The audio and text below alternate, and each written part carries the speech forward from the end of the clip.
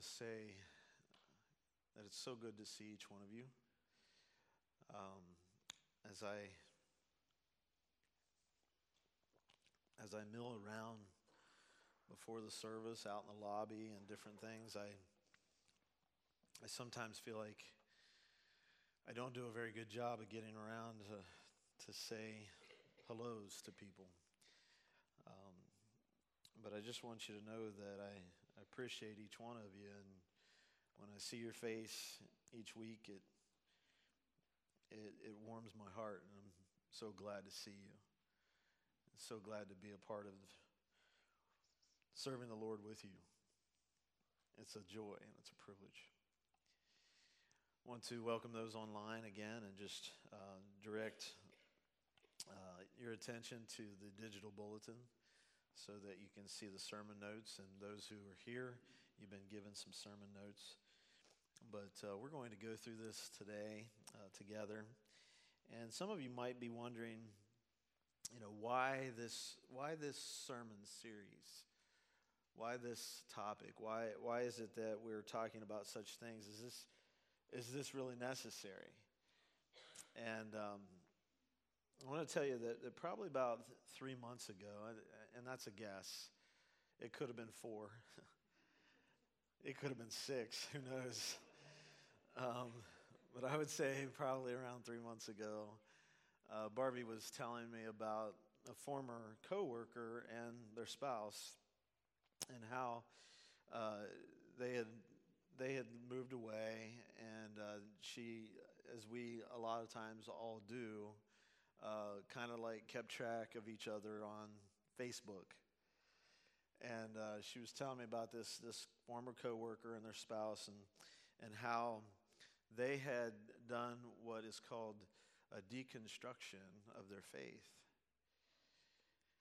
Now, this was not really a new idea, but it was a new term for me. I'd really heard of it termed that way. And so she was telling me about it, and basically for these coworkers, what that meant was they began a process of questioning, doubting, and ultimately rejecting aspects of their Christian faith.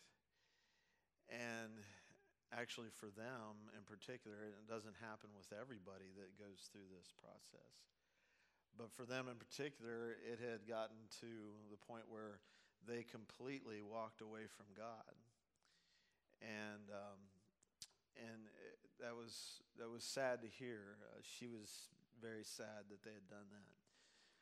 Grieved.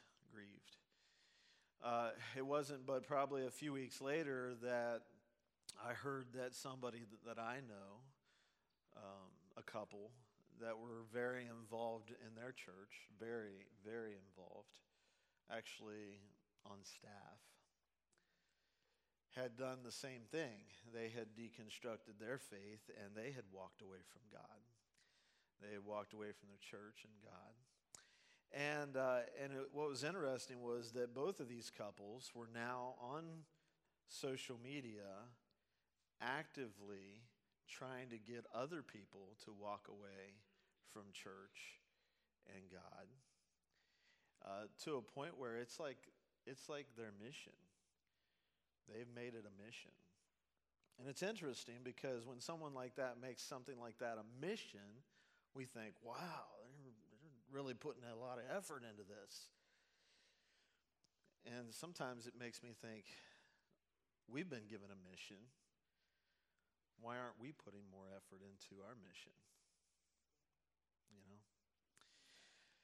I've also heard of others, not really personally, but I've heard people say that their friends have done the same thing. So I really believe that because I've been hearing about this and all of these kinds of things, that the Lord laid on my heart to talk about our foundations, to talk about why, not just what we believe, but why we believe what we believe. And I got to tell you that growing up, and I love the church that I grew up in. I love the church that I grew up. I love the people there, and when I see those people, I have these really warm feelings and wonderful feelings towards them, even though they call me Chucky. Can't, right? Charlie's like amen in me because he probably knows and understands. But I can't get with that. Don't you dare call me Chucky. We will have a problem.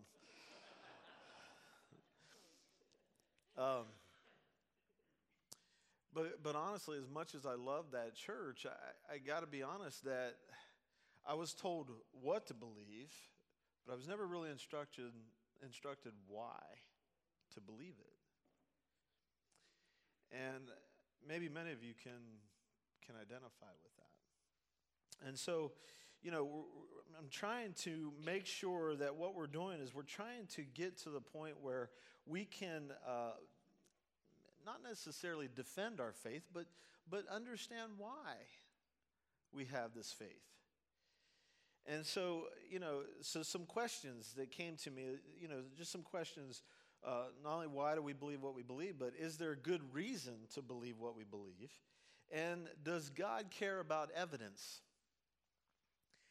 And when I thought of that in particular, I thought, you know what? He does care about evidence because he's given us a lot of evidence.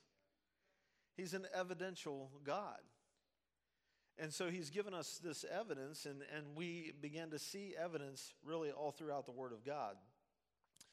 When I began to think about the kind of evidence that he has given, I was doing my devotion this week, journaling through the Word of God, and I came to John 14 and journaled there, but John 14:11 said, believe me when I say that I am in the Father and the Father is in me, or at least believe on the evidence of the works themselves. Jesus said that. Believe on the evidence of the works themselves. In other words, he was saying, if you can't believe me when I tell you that I'm in the Father and the Father is in me, then at least believe because you've seen me do these miracles. You've seen me feed the 5,000. You've seen me walk on the water. You've seen me heal the blind and the lame. And you've seen me do all of these things. At least believe in the evidence of the works, the miracles. And so Jesus was pointing to evidence for belief. When we look at the eyewitnesses that God has given us, the eyewitnesses are evidence. That's what an eyewitness is. It's a person who provides evidence. Like if a person is trying to make a case in court and they call an eyewitness to testify, they're doing that to produce evidence to make their case, to make their point. And so there's all kinds of evidence throughout the Word. We're going to start this with the scripture, 1 Corinthians 15. This is really one of the oldest portions of scripture that we have in the New Testament. Very early, dated very early in the first century. And this is what, wow, I just realized I don't have my glasses on. See, when Barbie's not here, I just fall all to pieces.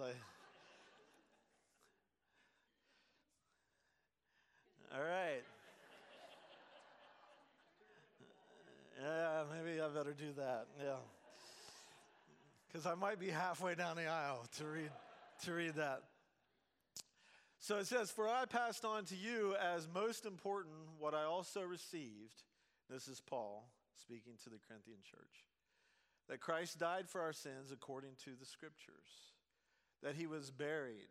That he was raised on the third day according to the scriptures. And that he appeared to Cephas, then to the 12. Then he appeared to over 500 brothers and sisters at one time. Most of them are still alive, but some have fallen asleep. Then he appeared to James, and then to all the apostles. Last of all, as to one born at the wrong time, he also appeared to me. What is that? That's evidence, right? That's evidence. He's laying out an evidence. He's helping people to understand that Jesus supplied evidence of his resurrection. Now, that made me think, what if Jesus would not have supplied evidence? Because he could have risen from the dead in bodily form, because that's what we believe as Christians, right? That Jesus rose from the dead in bodily form. Not that it was a spirit or if it was mystical, but that he rose from the dead in bodily form. We need to believe that as believers, as Christians, as followers of Jesus. Right? So, what if Jesus would have risen from the dead in bodily form, moved the stone away, stepped out of the tomb, moved the stone back, okay, which he didn't do, but all right, just follow me, moved the stone back, and then went ahead and rose into heaven without seeing anybody? He could have done that, but he chose to do it a different way. Why? To provide evidence. Yeah. To give us evidence. And the scripture tells us that how many people that he appeared to, so many. He provided evidence. If you tie this scripture together with like the gospel narratives, we realize that he also appeared to the women at the tomb. He appeared to two on the road to Emmaus. He appeared to the disciples without Thomas. Then he appeared to the disciples with Thomas. Now that's significant because that second time that he appeared to the disciples and Thomas was present, Thomas was what? Doubting. Unfortunately, we all call him Doubting Thomas. That's really unfortunate. I don't think he really deserves that title, but he's got it anyway. And so Thomas was doubting, and so what did Jesus do? He gave him some evidence, right? He said, Thomas, if you're doubting, come and feel the scars in my hands and my side. Jesus cared enough about evidence to give Thomas some reason to believe. Right? It's really gracious of Jesus to do such a thing. But also, I think, loving. I think he cared enough about Thomas to give him that proof. Now, also concerning Thomas, and this is kind of apart from that proof, but I believe it's also evidence and evidential proof. Thomas, if you don't know this, Thomas actually ended up traveling to India. Okay, this is historical. Thomas went to India. That's a long ways away from Jerusalem, but Thomas went to India, and what did Jesus say in the Great Commission? Go to the all nations, right? We also see that in Mark 16. We also see that in Acts chapter 1. Jesus telling the disciples to go all over. Thomas took it serious. So he ends up in India preaching to those in India. Now, there's a 2011 census that tells us, and there may have been one since then, but there's a 2011 census that tells us that there are 27 million people in India who are Christians. One person started that. Old Doubting Thomas. Let's drop doubting, right? Jesus appeared to the disciples when they went fishing. God made a robust evidential defense that Jesus rose from the dead. Robust. And I love that. I love the fact that it's so robust. I love that God doesn't tell us to check our brains at the door. He doesn't do that. God doesn't do that. He invites us to come in here using our heads and using our hearts. And I think that's important. Come in thinking and believing. Because the thinking part helps the belief part. And God knew that was important. Now, there's a scripture in John 17:20 that says that Jesus was praying. And actually, that whole 17th chapter of John is Jesus praying. And in that chapter, when you get to verse 20, Jesus is praying for his disciples, but it also says that he is praying for those who would believe their testimony. who would believe their witness. Okay?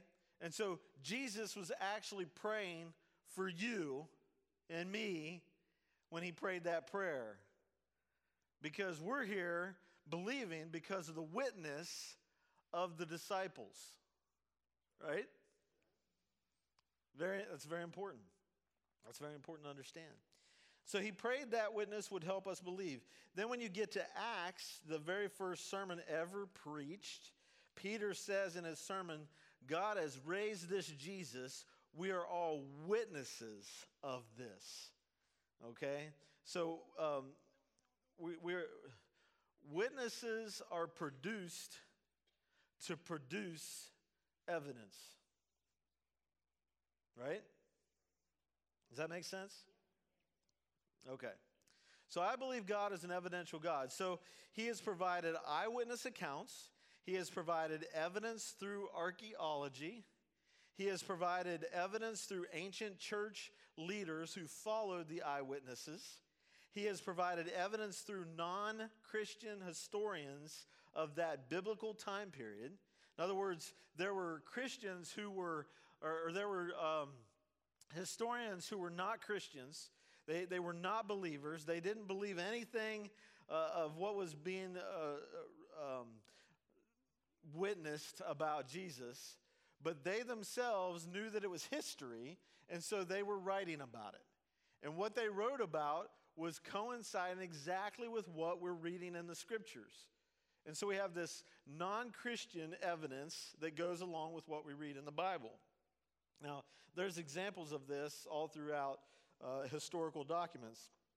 One particular historical document is written by a Roman historian by the name of Tacitus. And Tacitus lived from, I think it was 56 AD into the 2nd century. And Tacitus wrote an account of this, what was going on in Judea, so that people could understand, the Roman people could understand the things that were happening. And he mentions this group of followers who follows this man Christus. Okay? And he mentions that Christus was executed in the most terrible way by the procurator Pontius Pilate. And so you go through this, what he says, and it lines up with exactly what we read about in the scriptures, in the Gospels. Now, again, there's a lot more examples of this, and we could do that, but we won't do that. But you can find them. If you're interested, you can find them. What God has given us is a vigorous collection of evidence, and we need to know that we're putting our faith where there is not only the element of faith, because God will never take away the need for faith, okay? But also, we have this wonderful evidence that helps us to think it through and believe because of what we have heard and seen and read from the witnesses. So I think it's terrific. So where we're at in this sermon series is talking about truth, and it's interesting because I went to this movie. It's called Jesus Revolution. Anybody heard of that? And so I went to this movie, and it starts out, and it's back in the days of the hippies. And so back in those days when this happened, this event happened, the movie starts out, and I'm not going to give you too much of it in case you haven't seen it and you want to see it. But the movie starts out, and these people are like, they want to find truth, right? And they're like, oh, we want to find truth, man, you know. And they're just they're like that, you know. And it's like, the movie started out, and I thought, where is this going? You know, I wasn't sure. But that's what this is about. What I want you to think about today is truth. I want you to realize that there is such a thing as objective, absolute truth. Okay? Now, what do I mean by that? Something is objective if it has correspondence with reality. Let me give you some examples. Objective truth is truth for everyone, whether they agree with it or not. Okay? Objective truth is truth for everyone, whether they agree with it or not. So 2 plus 2 equals, I figured I was going to have somebody like say 5 or something. 2 plus 2 is obviously 4. If I had a bucket here that was empty and I had rocks and I threw 2 rocks in there and then I waited and I threw 2 more rocks in there, how many rocks would be in the bucket? And that's true for it. I heard that. I knew it was coming. I knew it was coming.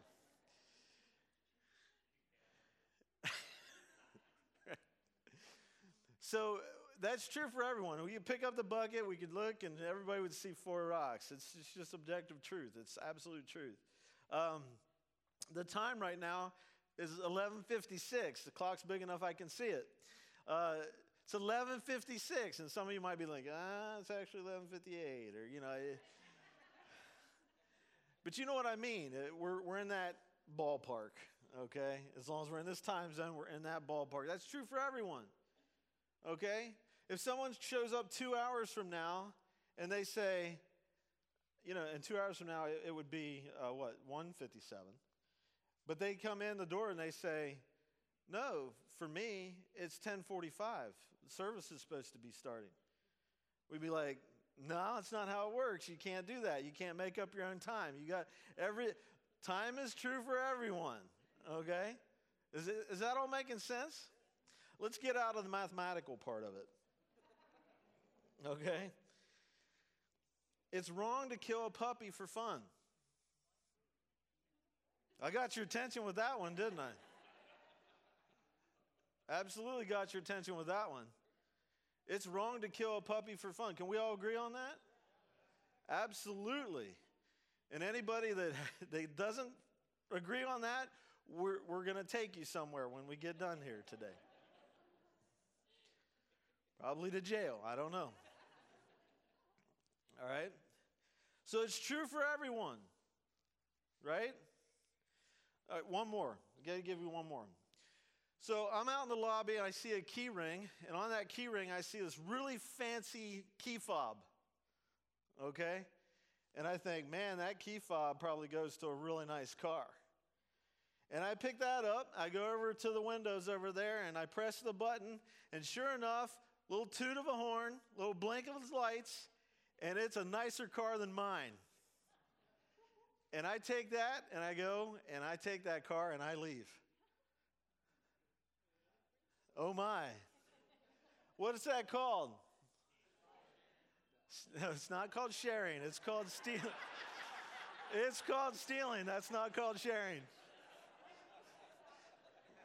Unless that person says, hey, here's my keys, go for a ride. No, that's called stealing, and we all agree that's wrong, right? I mean, that is wrong. We don't take things that are not ours. So, do we all agree with this? I think we do. These are objective truths.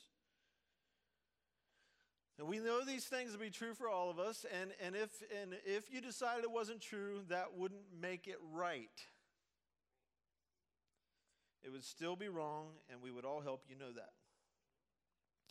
So if you hear someone say there are objective truths, now you can know what they're talking about. Subjective truths are the opposite of objective truths. It's probably not accurate to call what is subjective truths. It's probably more accurate to call them opinions, right? So here's an example of that. I believe that a 1966 Ford Mustang is the coolest car ever made. I got an agreement there. Who all agrees with that? Only a few hands, okay? Only a few hands. So in this group, there's probably like a lot of different opinions on what is the coolest car ever made. That's correct? Yeah. Because that's an opinion. right? That's an opinion. So there is no way to measure that statement against reality. It cannot be evaluated apart from the opinions of others. Many of these things people can agree upon. I think we've been very agreeable so far today. But when we get into spiritual matters, people start to get squeamish.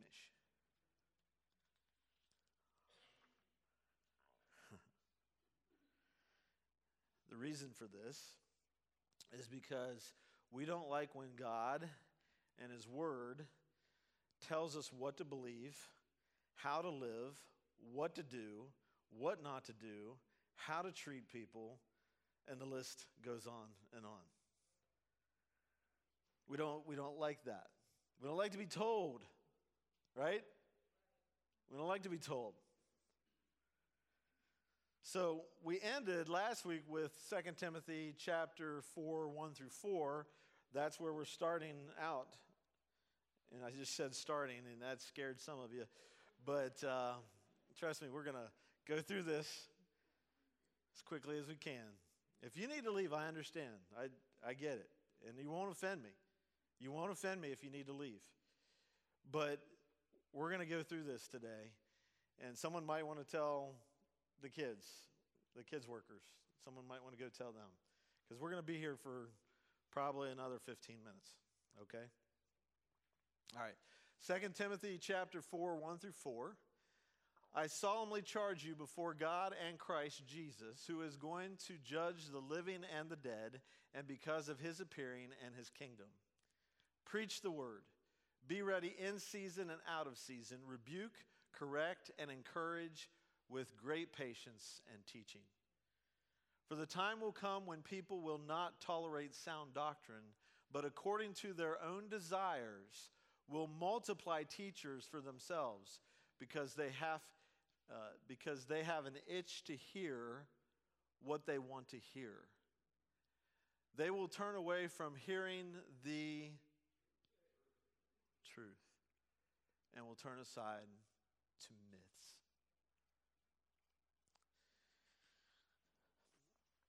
I want you to see something in particular in that passage. In verse 4, it says that people will turn away from hearing the truth. This isn't talking about subjective truth. People aren't turning away from subjective truth. They're not turning away from, my favorite dessert is an ice cream sundae. Right? If you agree with that, you're fine. If you disagree with that, you're not like trying to refute me. Prove me wrong. Okay? Because it's not a big deal. It's just our opinions. No, when it says that people are turning away from truth, it's talking about objective truth, absolute truth, God's truth. People are turning away from what God is saying. And so they're turning away from this objective truth of the Word of God. This isn't just talking about a truth, some truth, a convenient truth. This is talking about the truth. Our God is a God of truth, objective truth. From the beginning, God gave His creation truth to live by. Truth to live by. Now, and I think I might have given you the wrong scripture. Is it Genesis 1 or 2? 1? I meant 2. We'll just go there and read it. You don't have to put it on the screen. That's totally my fault. Totally my bad. So Genesis 2, verses 8 and 9 says this. The Lord God planted a garden in the Eden in the east, and there He placed the man He had formed. The Lord God caused to grow out of the ground every tree pleasing in appearance and good for food, including the tree of life in the middle of the garden, as well as the tree of the knowledge of good and evil. Okay, that's 8 and 9. When you drop down to 16 and 17, it says, and the Lord God commanded the man, you are free to eat from any tree of the garden, but you must not eat from the tree of the knowledge of good and evil, for on the day you eat from it, you will certainly die. Now, If we look at that verse in verse 16, the Lord God commanded the man, we can very easily say, the Lord God gave this truth to man. The Lord God gave this objective truth, this absolute truth to man. You can eat anything in this garden, and I've given you so much to eat. I've given you so much of good food. I mean, the fruit of these trees are luscious. They're wonderful. They're juicy. They're tasty. And I've given you everything you need. And the look of this garden is amazing. You're just going to be able to go through this garden every day and look at its beauty and eat of its fruit. And you have Eve, and you're going to have that relationship that I've given you. And you have all of these blessings that I've given you. You have everything good that you need. But here's the truth, Adam and Eve. There's one tree that you cannot eat of. That's the truth. We know that they disobeyed that truth. They decided they didn't like that truth. Along with that definitive truth that God gave, He gave this abundance of blessing and everything they needed, but it wasn't enough. What we see is mankind right from the beginning deconstructing God's truth to do what they want to do. So this deconstructing thing, it's not new. You remember the scripture says, there's nothing new under the sun? There really isn't. So from the beginning, man began to deconstruct God's truth. Why? Because they wanted their ears tickled. They wanted to do what they want. So they threw out God's objective truth for what they wanted to be true for them. We see how that worked for them. It didn't. It didn't work. So what 2 Timothy chapter 4 is telling us is that as time goes on, okay, this started in the beginning, but as time goes on, 2 Timothy is telling us it's just going to get worse and worse. And I think that we've witnessed that. Let me give you some scripture to wrap this up. First, this is from John 17, 17 through 20. John 17, 17 through 20. It says, sanctify them by the truth. This is Jesus. Again, this is a prayer. This is a prayer of Jesus. Sanctify them by the truth. Your word is truth. As you sent me into the world, I also have sent them into the world. I sanctify myself for them so that they also may be sanctified by the truth. I pray not only for these, but also for those who believe in me through their word. And so there's that scripture I was telling you about. But what we see here, and I love what Tony Evans says about verse 17. Verse 17, could you put verse 17 back up there? Sanctify them by the truth. Your word is truth. This is what Tony Evans says about that. He says, this process happens by internalizing the eternal truth of God's word. You internalize God's word not by merely hearing it and reading it, but by trusting and obeying it. Then its work of spiritual transformation is activated in your life. I love that. I love that. So Jesus prayed that his disciples would be made holy. He prayed that they would be made holy. And in other versions, it reads that Jesus prayed that his disciples would be consecrated by the truth. And that word consecrated by the truth, that word consecrated comes from a Greek word. I'm going to spell it and not pronounce it because I probably wouldn't pronounce it the right way. Hagiazein. Okay? Looks like hagiazine. Anybody's a Greek scholar, you can let me know later, okay?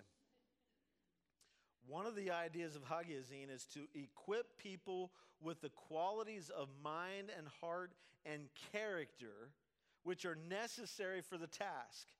So we are to serve God. We must have God's heart, His character, and His wisdom in us. How? Jesus was praying, by your word, sanctify them by your word. Implant the words of God in your heart. There's a couple scriptures that I'm going to wrap up with. This first one is 2 Timothy chapter 3, verses 16 and 17. All scripture is inspired by God and profitable for teaching, for rebuking, for correcting, for training in righteousness, so that the man of God, woman of God, may be complete, equipped for every good work. What good is this? It sanctifies us. It activates ourselves for service, for being consecrated and being ready to serve God. And it helps us to be equipped and ready to be out there working for the Lord and serving God in each and every way. I love also what James 1:22 says. It says, but be doers of the word and not hearers only, deceiving yourselves. And so we're implanting the word of God in our heart, which is objective and absolute truth to live by, to be able to go out and serve the Lord the right way. Right? In our culture, moral facts, objective truth, God, the scriptures have been tossed to the wayside. People have opted out of that which God has given us to understand life, and instead settled for what they have reasoned to be compassionate and tolerant. Now, before I read the rest of this, there's nothing wrong with compassion and tolerance. We need those things. We need those things in our heart, in our life. One person values compassion, attempts to solve all problems with compassion, and prioritizes problems requiring compassion. Another person has tolerance and attempts to use tolerance alone to resolve all issues. On the flip side of that, the other end of the spectrum, another uses scripture, but listen to me, but ignores mercy and relationships. And God never intended to be that way. God never intended for us to use scripture in that way. So when a person does that, they lob truth bombs into the crowd, letting the pieces fall where they may, declaring to their victim, the word of God will not return void. There is a time and a place for each of these, but usually the best results, I'm going to say this, and I want you to really hear this, because we're wrapping it up. This is it. The best results are achieved by using them all together. The best results are achieved by using them all together. We all need humility and discernment, love, grace, and the objective, absolute truth of God's word to know how to navigate this life and treat each other like the Bible tells us to. Amen? We'll never accomplish that by throwing out the Word of God. And we'll never accomplish it by being ungracious and unloving. Those things have to all work together. Church, my desire, and I believe it's the desire of the staff, and I believe it's the desire of the leadership of the church, is for our church to be welcoming and faithful. Right? Welcoming and faithful. One of the things that I liked about the movie, the Jesus Revolution movie, was that the pastor, who, by the way, his name was Pastor Chuck.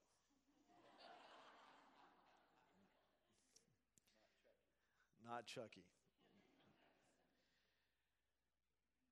He realized that his church was closed to people who had been shunned, closed to people who people had judged them already. The doors were closed to those people. And he realized the doors needed to be open to those people. Because if you get right down to it, we're all those people. All of us are those people. And so we need to look at everyone and have open arms. Amen? And teach them the Word of God. They work together. This was not written as a club. This was written as a loving letter to us. God gave us all of this because he loves us. And so let's use it in that way. In love, in grace, in compassion. Amen? Amen. Let's pray. God, we thank you for your word. Lord, it is absolute truth. We thank you, Lord, that you gave it to us because you love us. Lord, you wanted to direct our paths in the right way. You wanted to help us to know how to live, how to learn, how to grow, how to live this life and what to do and what not to do. And Lord, you gave it to us because you care. You care about our lives. Lord, you want us to know how to treat people, how to forgive, how to have compassion, how to embrace the little ones, how to care for the elderly. There's so much in this word. It's all for our life. It's all so good. Help us, Lord, to embrace it with the understanding that it's given to us with love and grace and compassion. And as we receive it, Lord, that we will be people that receive it that way, but then also turn around and use it in that way as well. Because, Lord, you're calling all people to you. All people.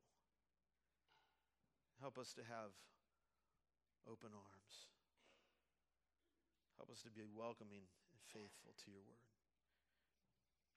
Lord, guide us in these things because, Lord, in this day and culture, in this time, when things are so confusing and things are so on edge, we, the church, need to be setting the pace of what it means to be loving and caring and compassionate and gracious and people of truth. To be that way, Lord, we need your help. We need your Holy Spirit to help us, to empower us, to strengthen us, to give us wisdom, to give us understanding, to be our teacher and our helper. And so, Lord, we pray that you'll help us to be that. We want to be the kind of church that you want us to be, that you have called us to be. Thank you, God, for all of the things that you've given us and the blessings of today, the blessings of each other. We thank you for all these things in Jesus' name.